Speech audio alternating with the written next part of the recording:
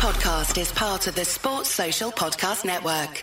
We are live. Welcome to FPL Winners. It's Sunday. It's me and Ali. The international break might be happening, but our streams will continue. And the reason why we wanted to do one this week was, well, we got big news. We got very big news because Ali, last year's winner of FPL, has finally hit that wildcard button. Ali, how you feeling, mate? I'm feeling amazing. Trying to get the most of the international break. So we'll be watching some of the international teams and monitoring the injuries, of course, and trying to make some money on my wild card. So I've been really down in my team value, so I have to catch up a little bit. Yeah, I hear that. In a couple of nights' time, I'm going to England versus Italy, so I'm looking forward to watching that one in person. Not too many England players in your team, though. Just looking at it now, in fact, you have 0 players from the England team, but 1 from the Italy team in your his first international call-up, Doji, spoiler alert. So yeah, let's have a look at your draft in more detail. But first, let me give a shout out to the Scout members area. If you're not already a member, do go and check it out. There's obviously a link in the description and all that jazz. Ali, let's look for your wildcard. The headlines are double Newcastle, triple Spurs, 1 Arsenal, only 1 Aston Villa, Salah, Haaland, Shaw, but a couple of differentials in there in Højlund and Almiron and Neto. Loads to discuss. Let's not start with goalkeepers and work our way forward, as we usually do when we do team reveals. Let's start up top. You're going for the Scandi combination, Haaland and Højlund. Højlund's got the fixture in game week 9, hasn't he? I mean, United have got a good fixtures for the next 4 or 5 game weeks, haven't they? So you fancy a punt there? Yes, the reason why I feel like Højlund is the only one looking great, passing the eye test at the moment, because he's always active. He scored in the Champions League as well. Yeah. And he's a good price bracket, because sometimes it could be really hard to get to Watkins levels of the budget, because we all want to fit in Son, Salah, Haaland, as well as Trippier in our team. So sometimes it's hard to stretch to Watkins. And at the moment, I'm leaning towards Højlund, because attacking potential is there. The fixtures are all right, and I'm still like a firm believer that Manchester United will bounce back in a couple of weeks. So they can't be, losing game after game, so they'll be back sooner than later. So there's no better fixture at the moment either than Sheffield United. Sure, you'd prefer it was at Old Trafford, but Sheffield United is the fixture. Even Fulham went and scored 3 against them in game week 8. Like, I get it, it's a great fixture, and he's 0.8 cheaper, just under $1 million cheaper than Watkins. The strategy at the moment is only 1 Aston Villa player, and Højlund means no Watkins. You save around $1 million there, so I get it. But at the moment, you don't have Watkins or Diaby, so you don't have Aston Villa attack other than Matty Cash. With the Villa fixtures, especially from game week 10, are you slightly concerned, or do you think you'll move to a Watkins or a Diaby with free transfers? But the way your squad's set up, it looks like that might be tricky. So you're probably punting and risking it on 1 Villa, are you? Yes, I have to include a couple of differentials in my team. Otherwise, it will be really hard to catch up with because of my rank. I'm currently in 3.5 million overall rank, so it's not looking great at the moment. But I have to gain ground rather than sooner than later. So having Watkins in my team is, I think I could downgrade Almiron to Gordon. Which both of those assets are fairly low owned, but I think Almiron nearly edges in terms of the ceiling and attacking potential. So I think we will be it's 50-50. So it's a combination of Almiron and Højlund and Gordon and Watkins. So it's I'm trying to build a squad well balanced in terms of budget as well, and I will have to go for 3 or 4 differentials in the starting lineup.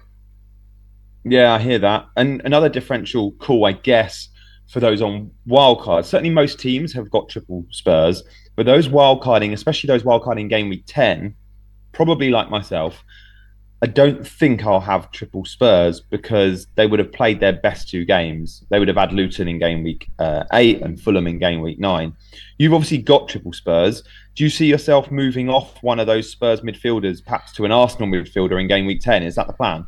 That's the plan. So that's the difference between the wildcard game week 10 and wildcard game week 9, because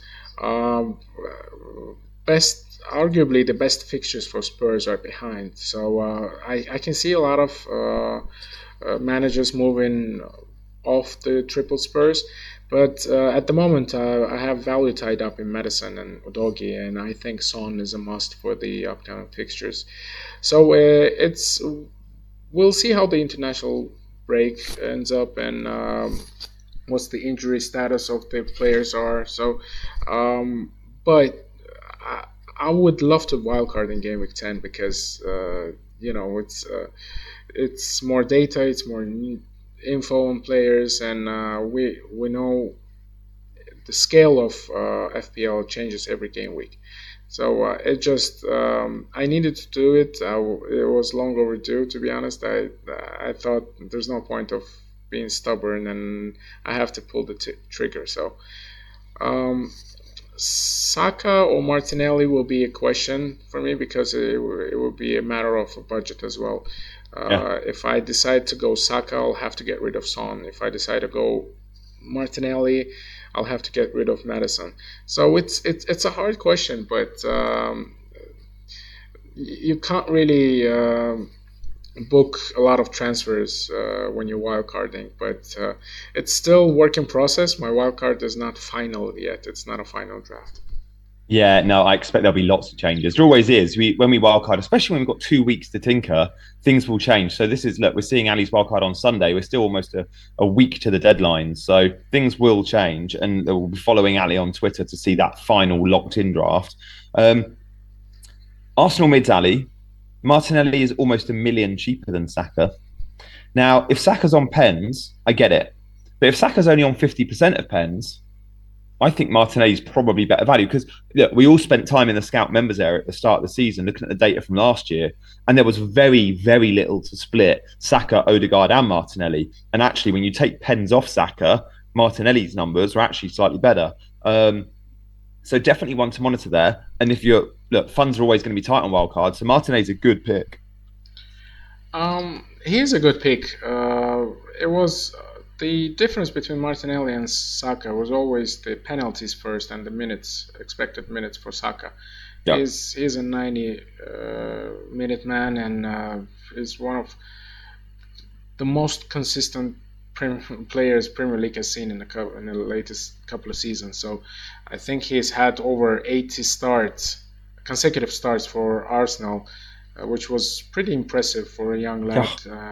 And it was the match against Man City was the first he's missed in 2 years, I believe, or something like that. So it's quite a record, I would say, and that's the difference between Martinelli. But in terms of quality, I think they're both, well high on assist potential and goal potential as well.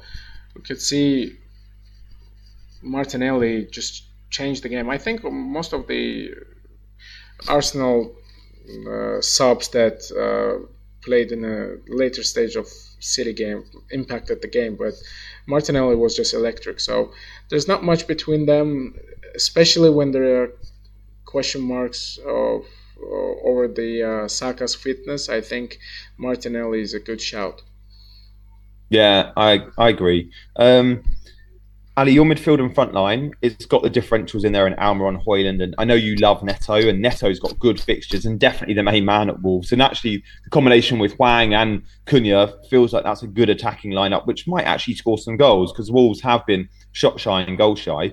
When I look at this attacking 8, we take Archer out, attacking 7. Who's the player you're most tempted to go with you don't have in this team for game week 9? So I'm going to probably exclude the Arsenal guys because I know you're looking at them for game week 10. But who do you really want to get to that you can't quite reach, or who are you having sleepless nights over in that attacking seven? Not many players that I would. I think I would love to have Alvarez in my team, which I Yeah. could, to be honest, instead of Hoyland. But he's well owned. I need to go for differentials in order to gain some ground. Otherwise, it will be really hard. And at this moment, there are three factors that I'm taking into consideration. Basically,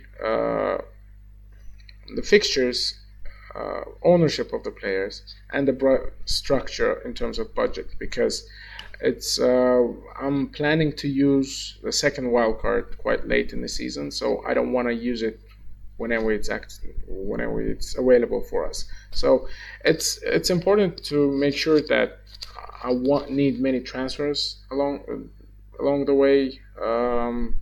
Otherwise, I can end up using the second wild card in game week 22, 23, which is quite early for me. So it's hard at the moment. It's hard to nail all of those aspects, but I think I'm in a good position to navigate it with this team. Yeah, I like that. And I can see when you built your bench, you've not gone for any dead spots. So instead of going for a 4.3 forward that doesn't play, you've gone for Archer because, again, you're thinking longer term, you'll need a playing bench. Taylor's the best 3.9 million defender that plays 90 minutes. And obviously, Gabriel is on at the moment. You've gone for a strategy of 4 good defenders. Your defender 4 isn't quite clear, right? Because you've got 4 defenders that can rotate and one will always be benched if you're going to play a 3-5-2. They're all around the 5 million price mark. Adoji, Cher, Cash, Gabriel. Which one of those guys, if maybe 2, 3, or even 4 of them, do you feel like are locked? Which ones are you definitely going to go with and which ones might you sell? I think Gabriel is a lock for me, and Udogi is we'll wait and see. Cher is a good differential, but I'm not sure with Trippier on the side. I don't think he covers much because he's got a good goal potential. He scored in the Champions League, and I would love to have seen him score in the Premier League as well, because that's what I was banking on when I got him. With Cash, he's just there's no point of going without him. I mean, he's fairly attacking. I think he's almost playing like a right winger sometimes when you watch Aston Villa play, and it has to be a good balance of ownership of the players as well.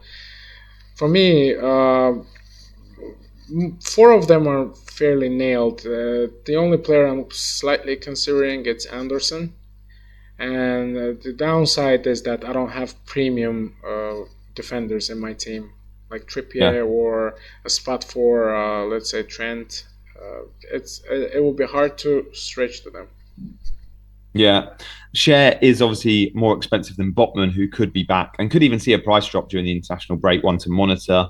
But Newcastle, you're happy to back. Like, very few, I think, will have, other than Trippier, for those that haven't wildcarded, those that wildcarded in game week 7 or game week 8, and there were a lot that pulled the trigger, a lot of the scout guys, they won't have any Newcastle players.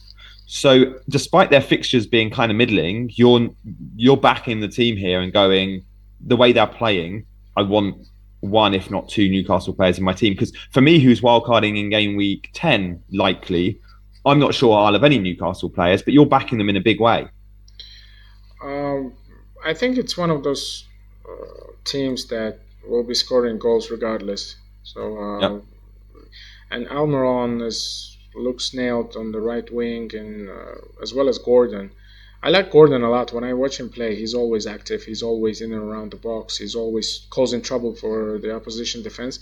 So it's just, I think with Villa, I'm not sure how consistent they are, because we've seen like high-scoring games when they lost against Liverpool and Newcastle as well. And I think you have to really be sure, and Watkins is still possibly going to make it into my team, but it's just a question mark at the moment. Yeah, no, I hear that.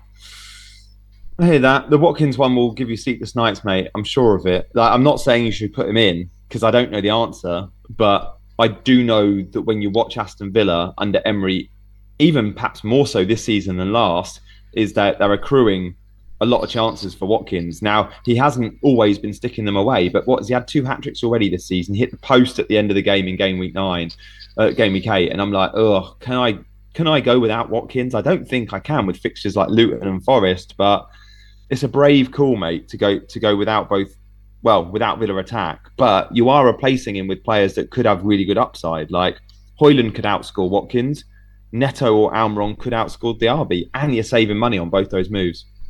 It's the name of a game, you know. You have to go different if you want to catch up, because I can't really rely on getting green arrows and get all the template players in my team, because if I'm wildcarding, it's you either make or break at this moment, because that's the moment. It's not too late to catch up, because during Christmas time our overall ranks are more of a, they're maturing in the season, into the season. They're forming more or less in terms of consistency. At the moment, you can really gain ground in a couple of game weeks, and that's the moment I feel like I need to use in order to catch up. Yeah, I get that. Ali, it's been awesome chatting. We're not going to talk goalkeepers because I think, there's not much to say about Turner and Areola. It saves you money, I get it, and there's no real standout picks. Ali, lovely to chat. We'll be back next Sunday. Thank you guys for watching. Hit the like button on your way out. This is Ali's Wildcard. This has been FPL Winners. I've been Gianni. He's been Ali. And for now, guys, we'll see you next time. Have a great one.